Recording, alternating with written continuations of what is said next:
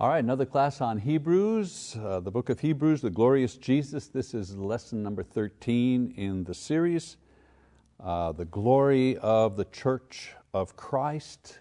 And the title of this particular section here, the Church of Christ is Holy, Part 1. So we've said that the purpose of the author of this particular epistle was to persuade his readers not to abandon Christianity and return to Judaism. And he does this by showing how Jesus is superior and more glorious than any part or person within the Jewish religion, that Jesus is the fulfillment of that religion.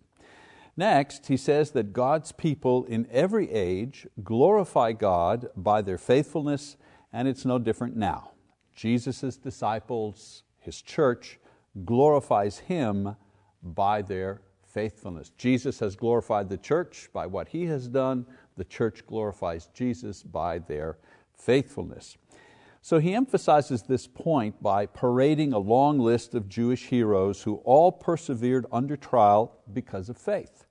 And even though they died without ever possessing the promises, by faith, he says, they saw them from afar and died without giving hope. So the unmentioned point to his readers is that they have seen the promise of salvation realized in Jesus Christ. The people he's writing to, they've seen Jesus. They've heard of what He has done. He's fulfilled all the promises that were made to the people in the Old Testament, and they have a much better basis for their faith, for their belief. They also have a much stronger reason for their hope. They've actually seen Jesus. He's actually died and resurrected. Okay? And so he says to them, this should help them not to abandon their faith. In fact, it should help them to persevere all the more. You see the contrast? He says, if the people in the Old Testament, all these people here, heroes of faith, who persevered, despite the fact that they didn't see the promise fulfilled, but they hung in there anyways, you people, you've seen the promise fulfilled, certainly you should also continue in faith because you have a better basis for your faith and your hope. So just as the vision created by their faith enabled the prophets of the Old Testament to overcome obstacles and die faithfully serving God, even though they only had a glimpse of the promise, the much clearer vision created by the faith in the fully revealed plan of God through Jesus Christ should motivate the people of the New Testament, the New Covenant, to holiness and to service as well. So because we've seen Christ, because the promise is fulfilled, not only should we be faithful, he says, but we should also be holy, and we should also be a people of service. So in the final section of this epistle, the author is going to describe the holy life produced and made possible by one whose eyes have been opened by faith. And so he begins with the example of Jesus. The people saw from afar the promises. Today, he says, we see Jesus. And the author says that his example of faith should be the motivating factor to holiness, to our acting in a holy way, and to our perseverance. So let's begin reading chapter 12 in verse 1. So he says, therefore, since we have so great a cloud of witnesses surrounding us, let us also lay aside every encumbrance and the sin which so easily entangles us, and let us run with endurance the race that is set before us. And so he creates a kind of a scene where he compares the Christian life to a race, where those who have successfully run are now spectators cheering on the present contestants. And so the Old Testament examples of faith, all those men and women of faith that he mentioned before in the previous chapter, now he says these people are kind of witnesses, if you wish. They're the audience that surround the present day Christian in a race for faith. And like long distance runners, are lightly dressed and well trained, he says that Christians must also not be bogged down, not with clothing of course, but bogged down with sinfulness and worldly concerns, and they need to be ready to run a race of endurance if they expect to finish. So he keeps going. He says, fixing our eyes on Jesus, the author and perfecter of faith, who for the joy set before Him endured the cross, despising the shame, and has sat down at the right hand of the throne of God. So in the Old Testament, they saw the promise of salvation from afar. Christians, on the other hand, clearly see salvation in Jesus Christ, and the author says they are urged to fix their focus on Him and not be distracted by any other thing. And the reason for this is that it is in and through Jesus that our faith was sparked. Okay, so he's saying, Jesus is the one at the beginning who sparks our faith, gets us into the race, and He's also there during the race encouraging us through these witnesses, and He's at the end of the race to welcome those who successfully finish the race. So he gives Jesus as a supreme example of a racer who succeeded. He focused on the joy that he was to experience, and the joy that Jesus was to experience was to return to sit at the right hand of God after having obtained salvation for all those who would believe. That was the joy, that was the motivation. This focus, he says, enabled him to endure the mocking and the shame, the suffering and the death of the cross. And so let's continue reading verse 3. He says, for consider Him who has endured such hostility by sinners against Himself, so that you will not grow weary and lose heart. So he says, in every circumstance, the key to finishing the race is to keep the focus on Jesus Christ and how He endured without failing to reach the end of His race. So he says, Jesus the example, look at what He went through, and how did He do it? He stayed focused. He stayed focused on the end game. And what was the end game? Well, to provide salvation. He wanted to save us. And the cross was the entry. It was the thing that He had to go through in order to accomplish that goal. So how do we stay focused?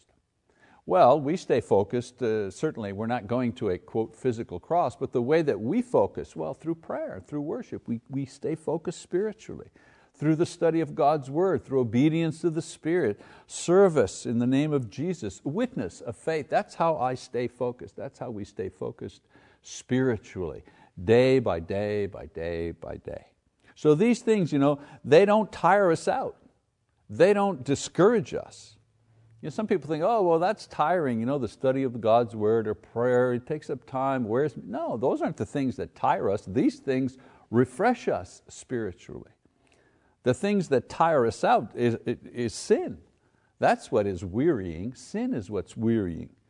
A lack of focus on the spiritual things and the love of the world that cause fatigue and discouragement, weakness, failure to finish the race. Whenever my eyes are off of Jesus, whenever my eyes are on myself or the problem or the task or how long will I make it, whenever my eyes go on those things, that's when I begin to feel unsure and tired spiritually. And when my focus is reset, then I gain strength. Then I'm spiritually refreshed. So the author addresses the difficulties that they are encountering as a result of their faith. And he tries to put these things into perspective, because he's not saying it's an easy race. He's saying stay focused because it's hard. And so now he's going to try to put into perspective, why are they suffering these obstacles? These things that are happening to them and things that happen to us in our lives, they're not mindless events without purpose, but rather things that God uses to mold their character in their time and our character today, and to penetrate our faith, to get inside of our faith. And so we continue in verse 4. He says, you have not yet resisted to the point of shedding blood in your striving against sin. So after describing the faithful lives of the Old Testament people and the supreme example of Jesus Christ, he then asks the readers to compare their suffering with that of all those people. Compare your suffering to the suffering of Jesus, to the suffering of the people in the Old Testament who persevered because of their faith. And his point is, if these had not given up faith in the face of death, why should you give up faith because of the obstacles that you're facing? He continues, and you have forgotten the exhortation which is addressed to you as sons. My son, do not regard lightly the discipline of the Lord, nor faint when you are reproved by Him. For those whom the Lord loves, He disciplines, and He scourges every son whom He receives. So he explains that the trials and the sufferings are used by God as methods to mold and to teach it. He doesn't say that God is the one that creates those things. He's saying that God uses those things. We're wrong in saying, oh God, you sent me the cancer. Oh God, you sent me the broken leg or the car. God doesn't do that. He doesn't send that. But He uses that. And this is how the author is putting this into perspective. The fact that there are sufferings in life is common to all men, not just believers. But the fact that there are trials caused by faith, oh, that's a different thing. Trials that come upon you because of your faith, this is proof that some men are sons of God. Not all suffering is proof that we are children of God, lest this be the criteria for salvation. If suffering is the thing you need to do to go to heaven, well, a lot of people in developing countries, third world countries, poor countries, people in civil war, the Syrians, for example, in Syria, hundreds of thousands of people have been murdered and bombed and so on and so forth. If suffering is the way to get you to heaven, well, we're not going to make it, not in this country. But suffering's not the way to get to heaven.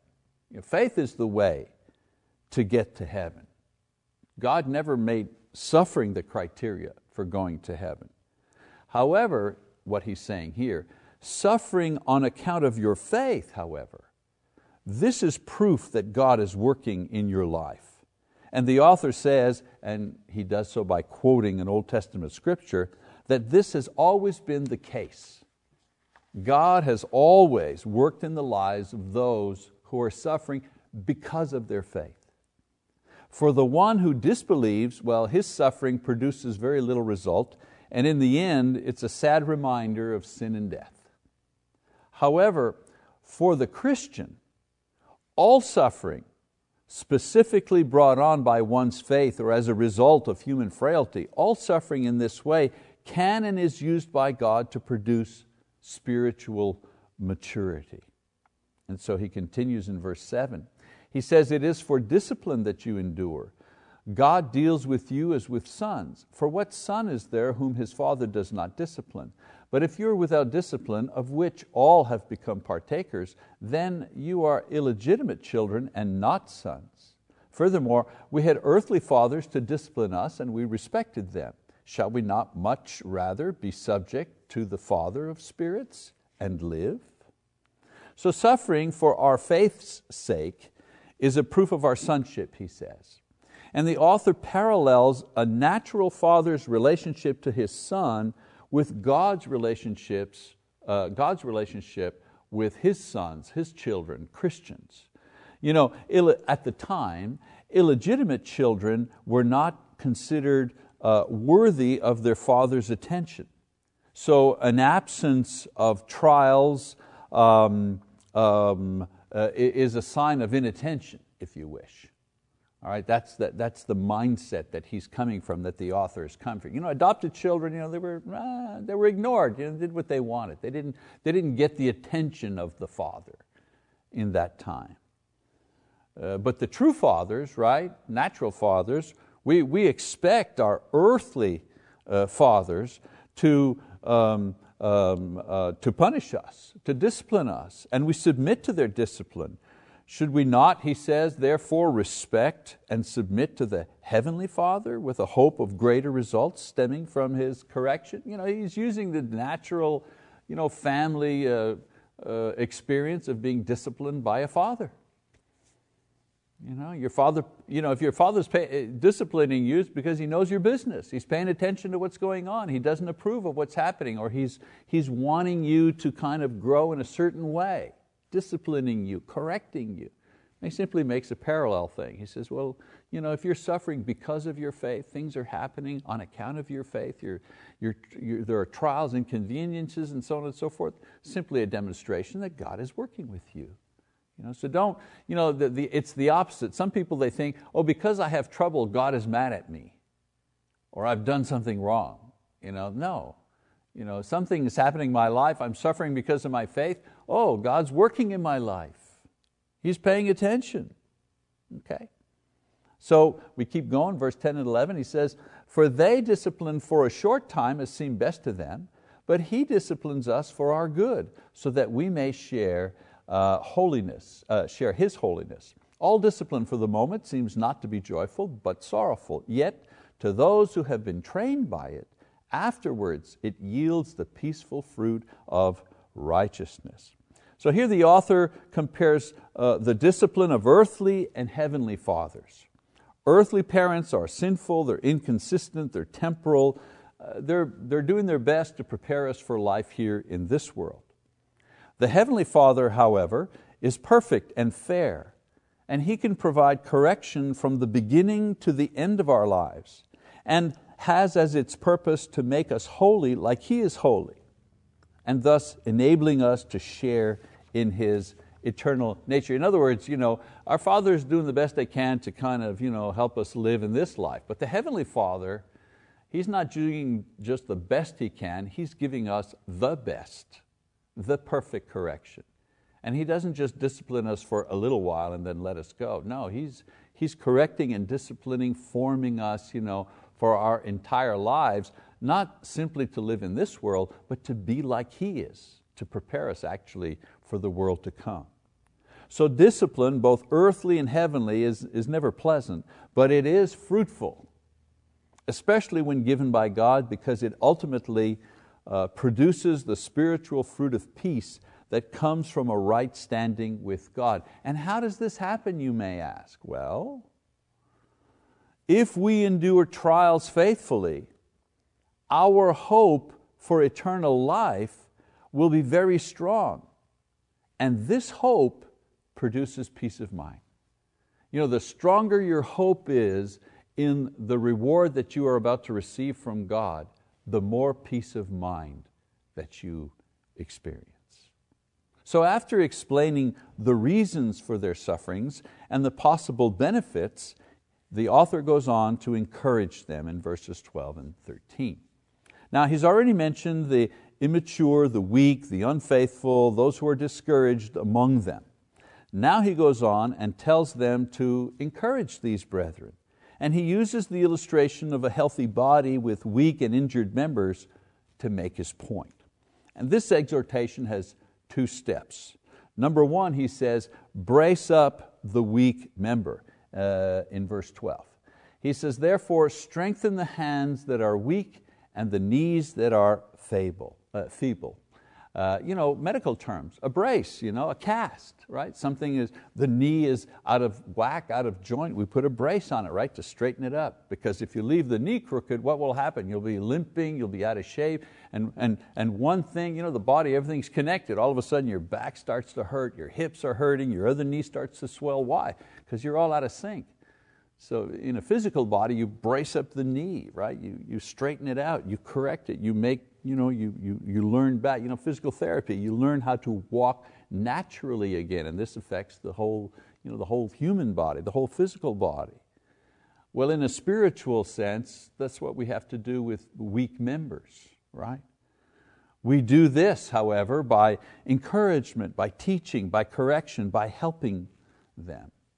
Not by anger, not by getting mad at them, but rather by helping them and using words of encouragement towards those who are weak. And then the second thing he says, go straight. Go straight, verse 13, and make straight paths for your feet, so that the limb which is lame may not be put out of joint, but rather be healed, right? That's the second part. You brace it up, and then that physical therapy part where you learn how to walk properly, same idea here. Brace up the knee, brace up the injured part, and make it learn how to walk correctly, to go straight. Once the weak member is braced up, the rest of the body should kind of come back into a normal state. In other words, once the spirit is supported, it can more easily avoid the damaging effects of habitual sin. And the thing that he's talking about, the member that is injured, spiritually is probably injured because of sin, because of a bad habit, because of a lack of faith. when you strengthen that part with encouraging words, with teaching, so correction, then that weak part of that individual's faith, spiritual life is strengthened, and that person can then walk straight again, walking in the light, walking without that encumbering sin. So by bracing up the weak members and then going straight for the goal, because he talked, going straight, not just for the sake of going straight like, he says, stay focused on the goal, putting them back on that straight path towards the goal, then the weak will be carried along by the strong, and ultimately they'll be healed.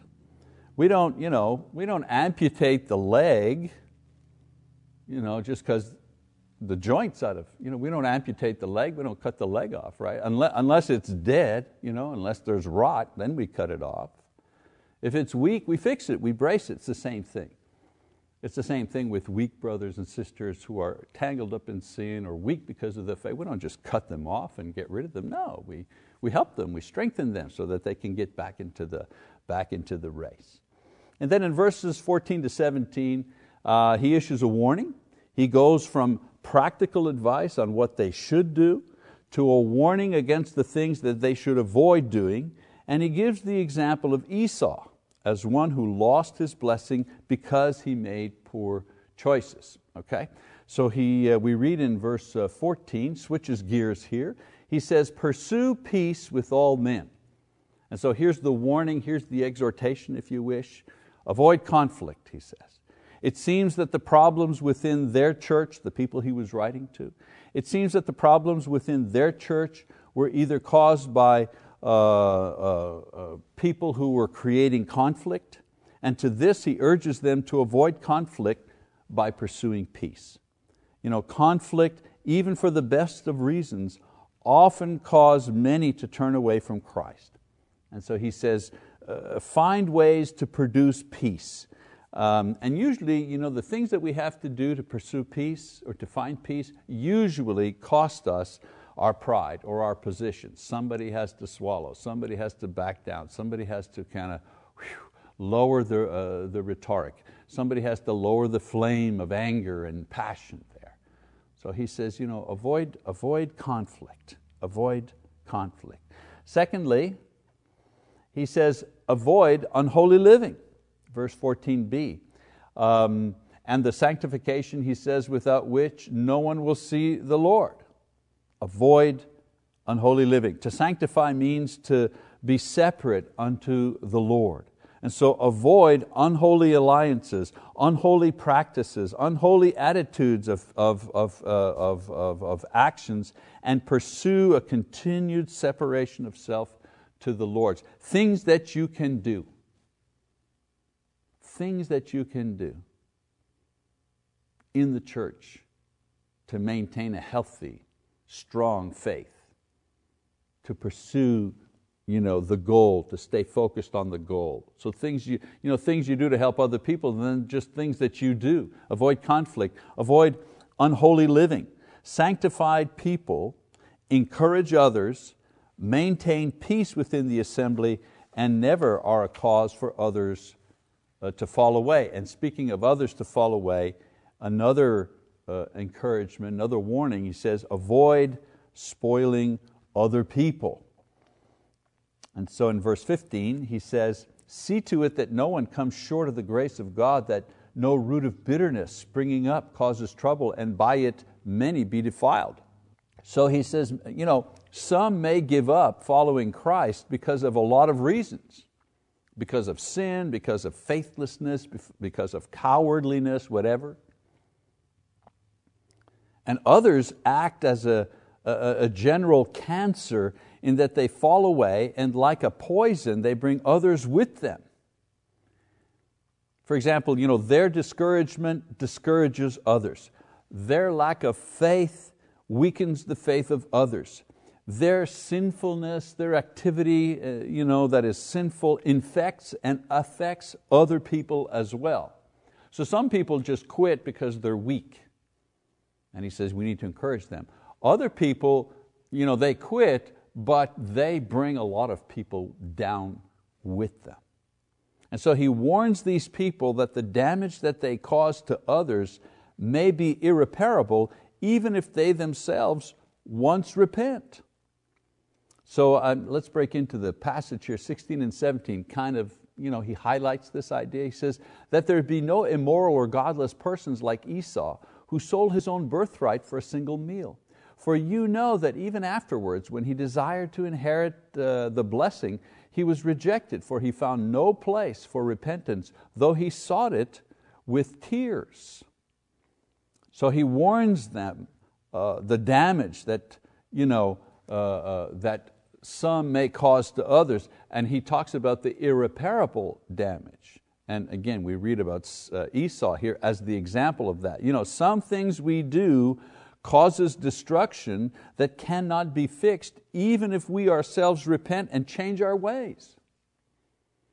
We gossip against somebody in the church, whatever, the thing gets out, it's not true, that person is hurt, their feelings are hurt, they're insulted, they're offended. You try to, you realize you're wrong, you apologize to them, but it's done, they quit, they're gone. You're staying, you've repented, you realize you did something wrong, you tried to make it right, but it wasn't enough, too little, too late. And that's the human and spiritual casualty. And he uses Esau here as an example of one who exchanged his birthright as firstborn, and of course the blessings and the privileges that accompanied this position. He sold this to his brother Jacob for a bowl of stew because he was hungry.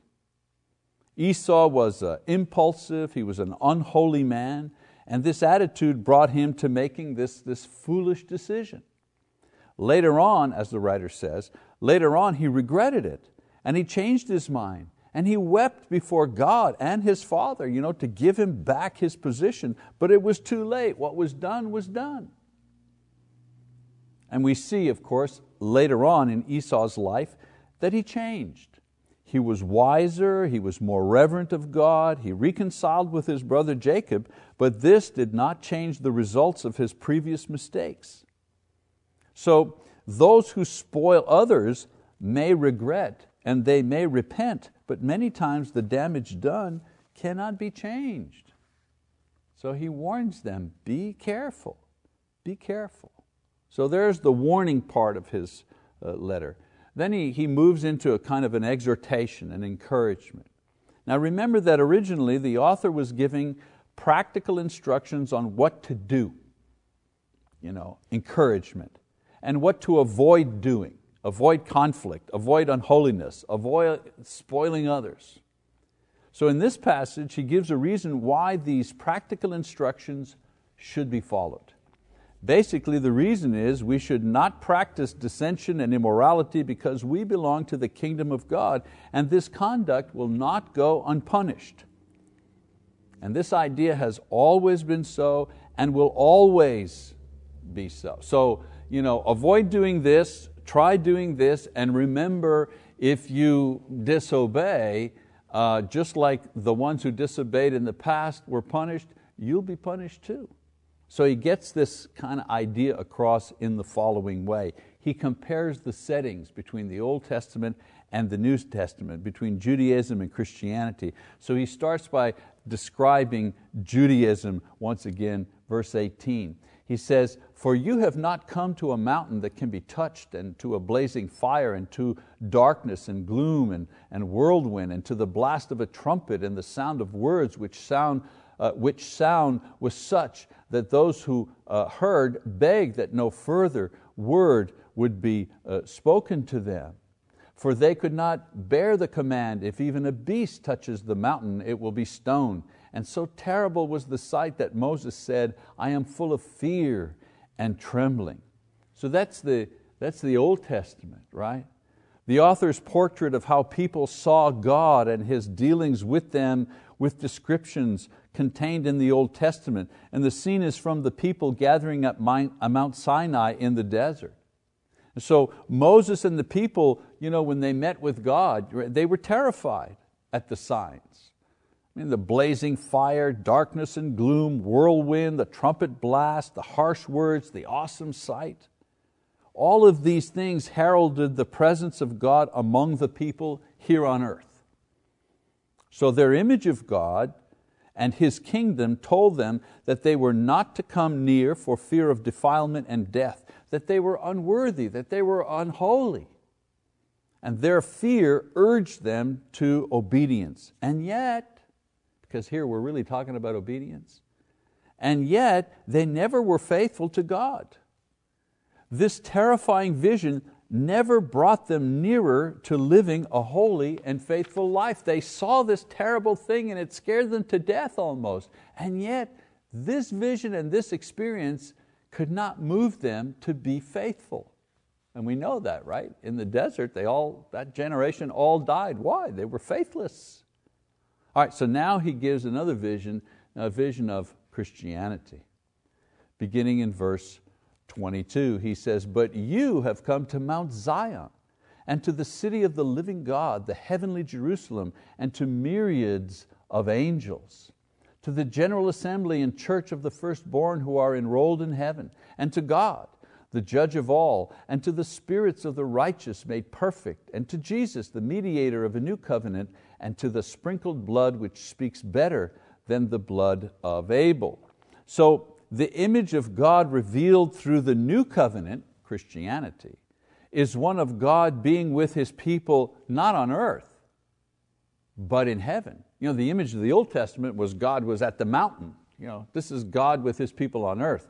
The image that the writer is giving us is this is God in heaven, okay, with His people. The scene is still awesome and majestic and gracious, but it's not there to instill fear and rejection, but rather one of praise and comfort and invitation. Christians are not gathered at the desert or in the desert at Mount Sinai. They're not at Mount Sinai, but they're at Mount Zion.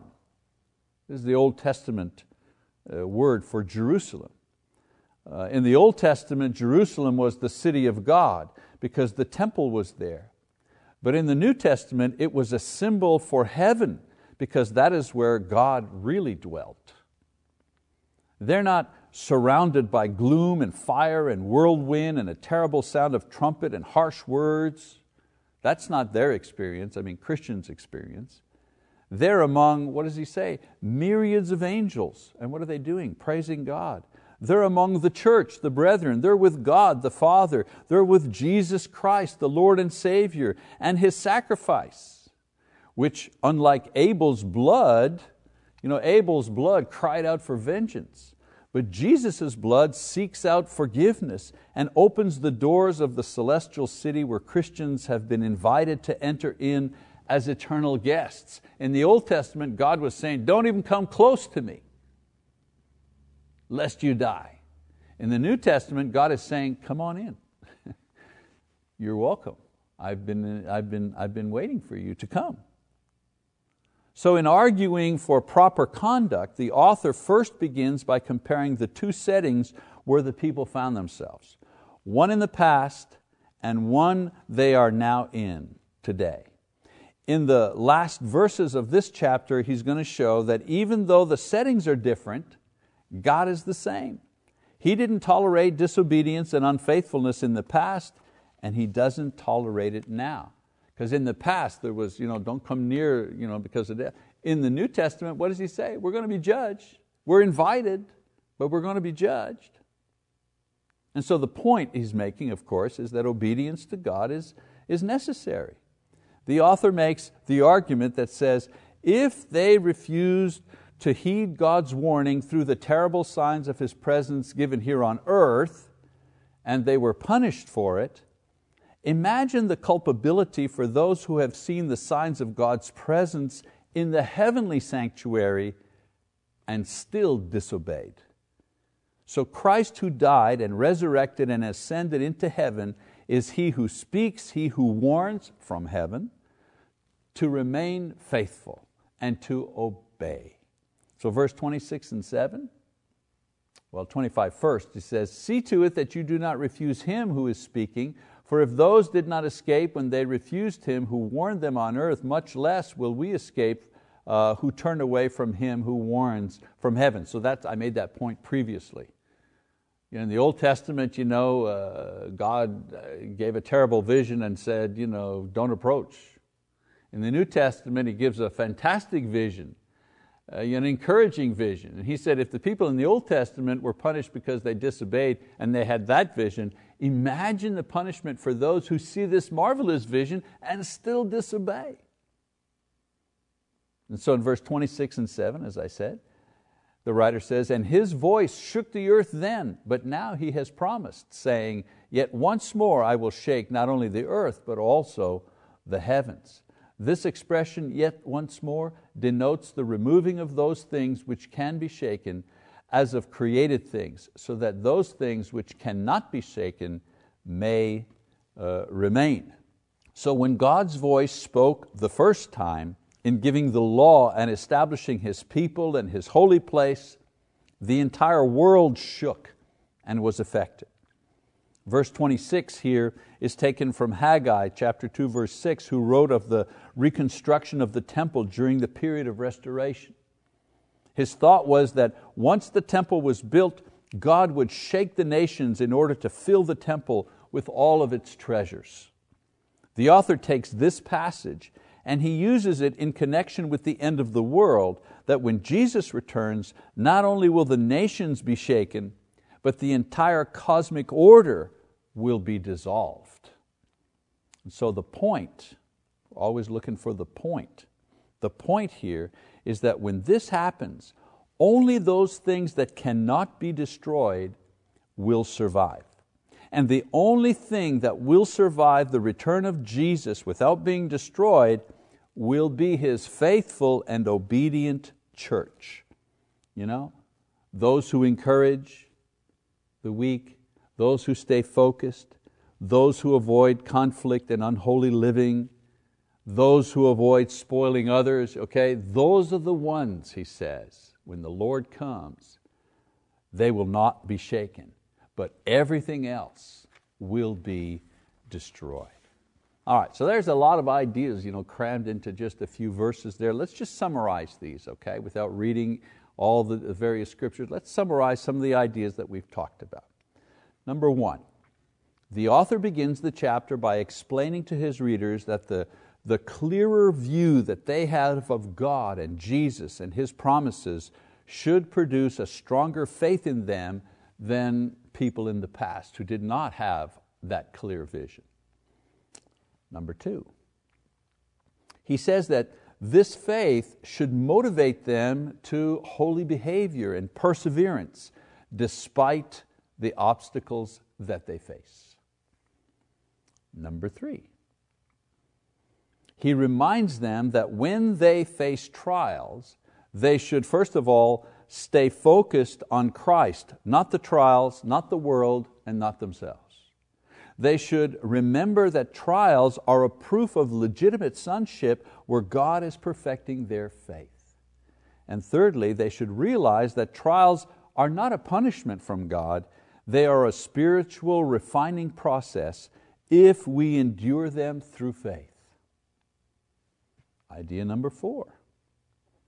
Next, he tells them to encourage each other, especially the weak, and avoid things like conflict and unholy living, which discourage others, which destroys faith, and of course makes an individual unable to stay focused on the goal, on the prize. And then finally in verses 28 and 29, he tells them to be grateful for the blessings that they have in Christ Jesus. All right, so he says in verses 28, 29, therefore, since we receive a kingdom which cannot be shaken, remember what I said, everything will be taken apart except the kingdom, that's going to stay. He says, a kingdom which cannot be shaken, let us show gratitude by which we may offer to God an acceptable service with reverence and awe, for our God is a consuming fire. So he shows how blessed they are by comparing the revelation of God that the Old Testament people have in light of the glorious revelation that the New Testament people have received. And so the comparison suggests that to reject God's offer of grace revealed through Jesus Christ is the height of ingratitude, since it is revealed so gloriously and promises so much. The people who had much less than you had, They remain faithful despite the trials. And you people who have been given so much, it'll be terrible if you deny, if you are unfaithful. That's the point he's making.